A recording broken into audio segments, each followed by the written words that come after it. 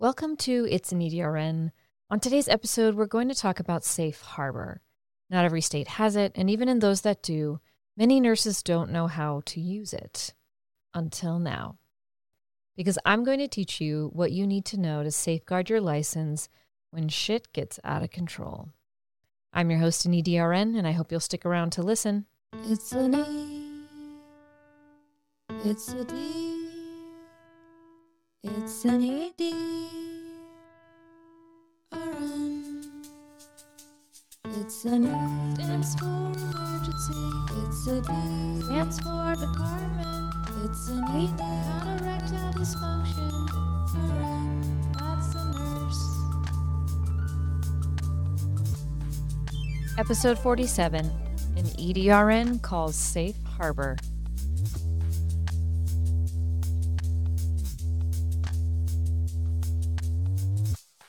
Welcome to my podcast, It's an EDRN. I am your host, an EDRN, and today we're going to talk about Safe Harbor. What is it, when to do it, and how to do it? Simply put, Safe Harbor is a law that varies by state, and some states don't have it, but it essentially safeguards your nursing license in situations where you are asked to take on more work than you were trained to do, or work that you were never trained to do. And we're going to go into that here in a moment. But first, if this is your first time listening, welcome. Thank you for being here. I have been a nurse for 12 years. I started out in med-surg, and then I went to the ICU. I was a house supervisor for a minute. I was a nurse manager for 5 years, which you can listen to that episode if you like. But for the past 2 years, I've been back to bedside in an emergency department in a level 1 trauma center, and I have really, really enjoyed my time there, in as much as there are some things that I find could be better, just based on the state of healthcare writ large. And that's mostly what the show is about, and today we're going to talk about Safe Harbor. So, why do we have this Safe Harbor law? In many states, we have this law because nurses throughout decades were vocal about dangerous situations that they were put in.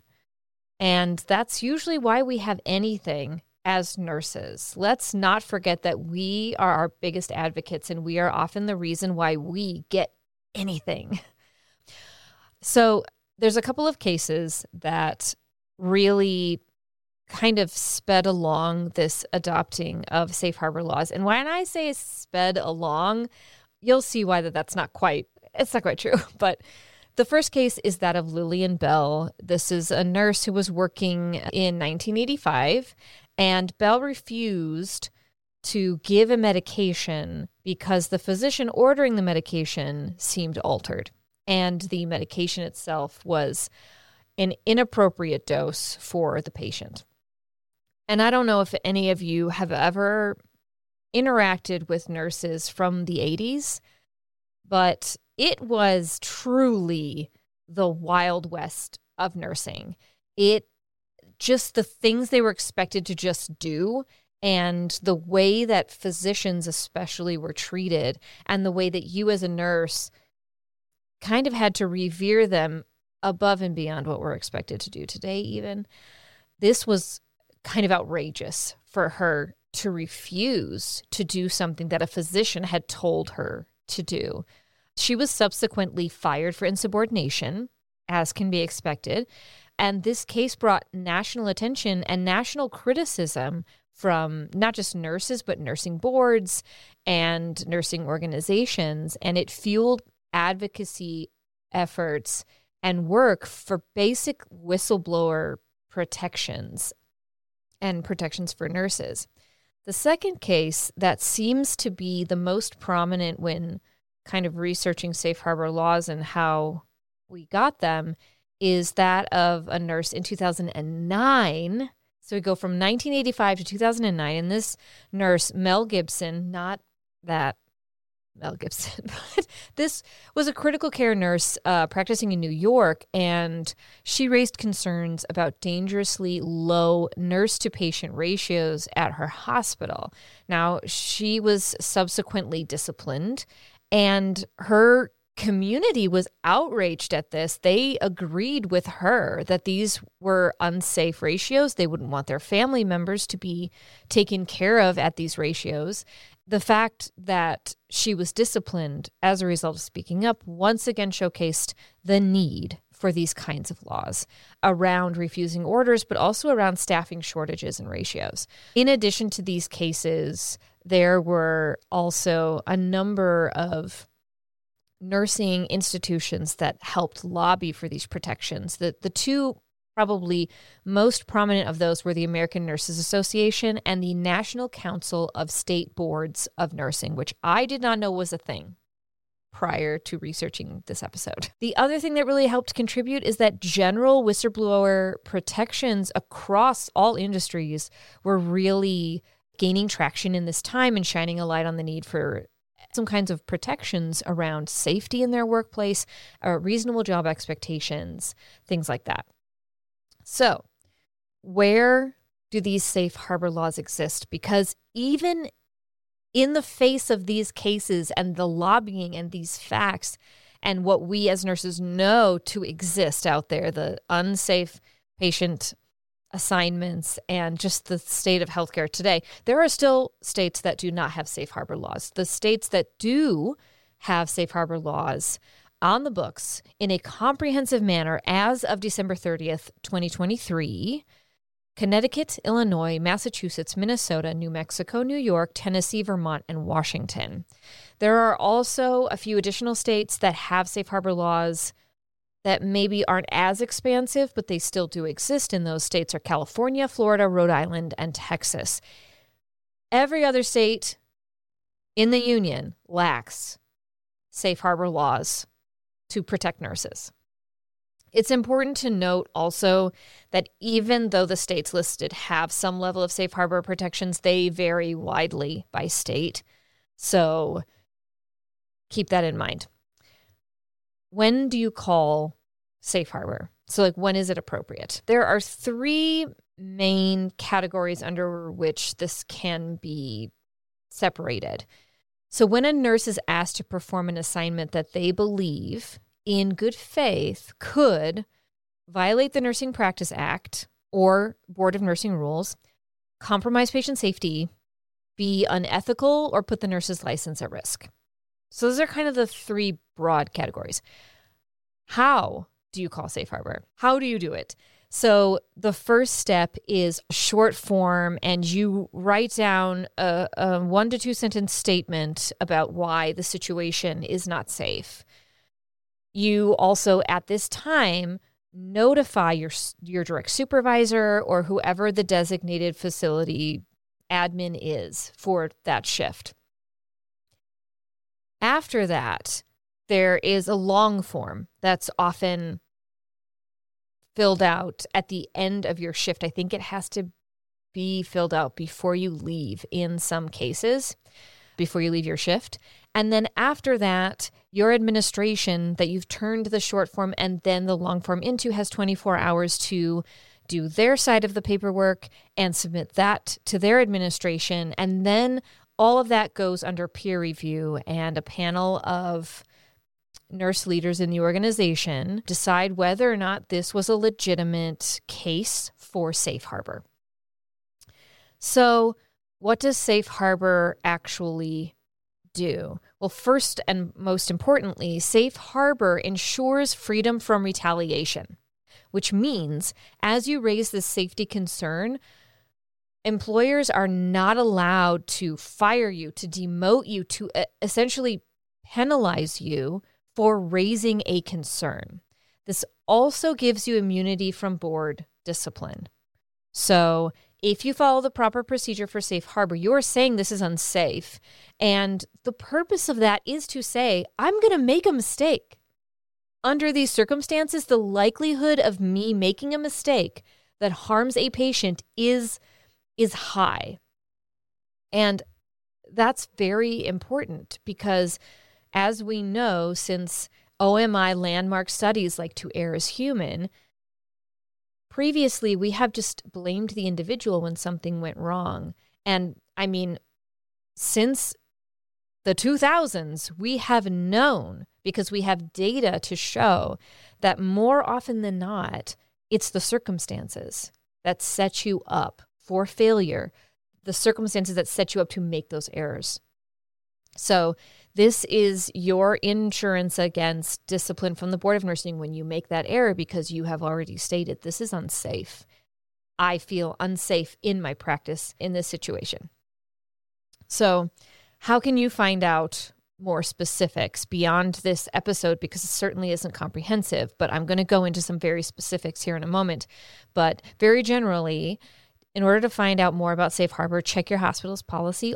Most Safe Harbor laws have baked into them a requirement that your hospital educate you to the Safe Harbor law. Check with your state's Board of Nursing. They will have information about Safe Harbor. Talk to coworkers. Your coworkers might have practiced in a different state, and they may have called Safe Harbor in the past. So kind of gather all your resources around you. The American Nurses Association will also have language around this.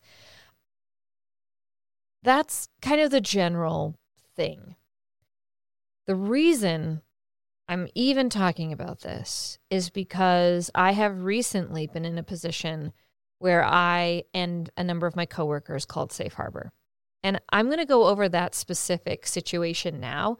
And this isn't meant to be, again, this is not comprehensive. This is very specific to my state and the situation that I was in, and is not a predictor of how well this may go for you or how poorly this may go for you. But I guess in the interest of keeping it real. So here's my personal experience of the one time in my 12-year nursing career that I felt we needed to call Safe Harbor.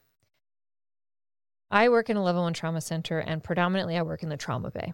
Our trauma bay was set up to accommodate, at most, 9 patients. It originally was set up to accommodate 6, but post-COVID, we've created some very creative areas that are essentially hallways, but we can do 9 patients.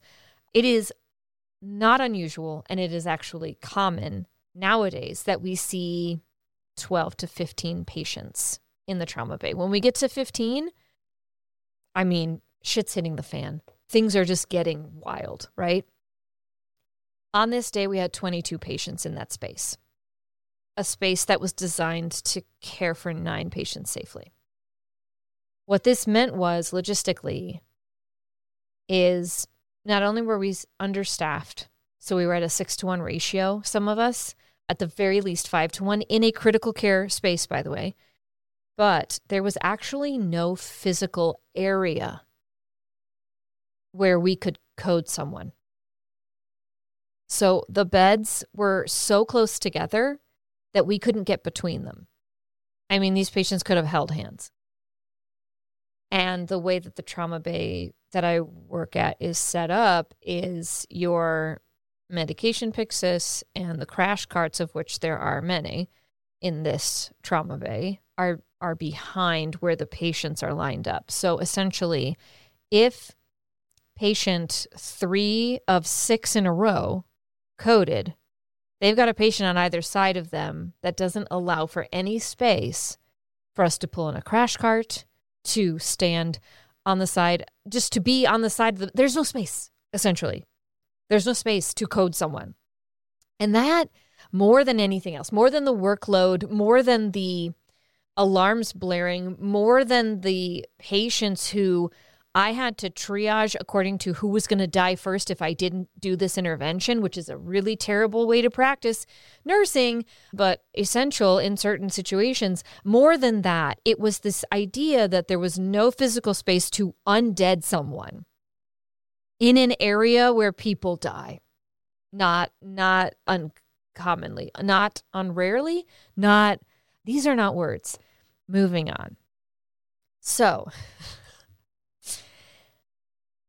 I wasn't even thinking Safe Harbor. I was thinking more logistically, my short plan was if if patient, 3 of 6 in this one row codes, I would take patient 2 and patient 4, the patient on either side of them, pull out those stretchers and just shove them like perpendicular to the feet of the patients on either side. I don't know. I was thinking in some kind of Tetris arrangement.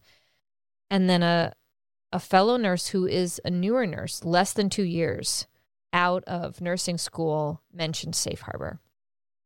And it was like something I hadn't even considered in so long. I feel kind of silly that I didn't even think of it, because it was just so, I immediately knew that this was warranted. And I also at the same time immediately didn't want to do it, because my perception was that there would be retaliation. Even as much as I knew it was baked into the law, even as there was a hesitation there for sure. When that hesitation was completely lifted was when this nurse was talking to our manager and the house administrator, and they were trying to dissuade them from calling Safe Harbor. And they were telling them that Safe Harbor is not appropriate in cases of census, in cases of nurse ratios. This is patently false, and I knew this was patently false. And I knew in that moment that we were going to do it. So I got on our intranet, I found the policy, I printed out the forms, I passed them out, we filled out the short form, and I was elected to be the person to present the short forms to our manager, which is what I did. And this is a really hard step to do, and I was intimidated to do this, even as much as I've been a nurse manager, and I've been a nurse for so long, and yet, I don't know, these situations can still be really, it's confrontation, and confrontation is intimidating no matter which way you put it. So I took the short form to our manager and I said, so we're submitting these. I was very clear. It's important to be very clear. We're submitting for Safe Harbor. Here's our short form. And the thing is, with Safe Harbor, you cannot just submit for Safe Harbor and then say, and I'm out, like I'm submitting Safe Harbor, so I don't have to do anything. That's not actually logistically how that works. How that works is that you are submitting Safe Harbor for protections for your license. You, by doing that, by having a nursing license, by being employed by this institution, you have a responsibility to work with the leadership of that institution to come up with a solution. So after submitting the short form, I said, here's what I think we need. If there are any nurses in any other area of the ED or the hospital that can be spared, they need to come to the trauma bay. They need to take these patients and we need to open up hall beds, which we had not done to this point. I said we need additional resources to take patients to CT, because these patients who were traumas, these patients who were in car accidents, they were not getting scanned. We couldn't figure out the extent of their injury. Yeah, there were a number of other very specific things that were recommended, but essentially the point is this, that you work with your leadership to come up with a solution. In the immediate, what happened was suddenly hall beds were opened and suddenly we got decompressed down to a slightly more reasonable situation. It was still absolute bonkers, balls to the wall nursing, but at least I could visualize where I could code someone. At the end of the shift, we stayed 3 hours to chart the long form. The long form is, I think, 6 questions, the one that we filled out. They're essay-type questions. They require you to attach supporting materials. So supporting materials may be a printout of the census. How do you know there were 22 patients in the trauma bay? You have to prove it. They asked for evidence-based articles to show that the situation was opposed to... I'm having a hard time even even verbalizing this because basically what the long form has you do is prove things that everybody knows are already true.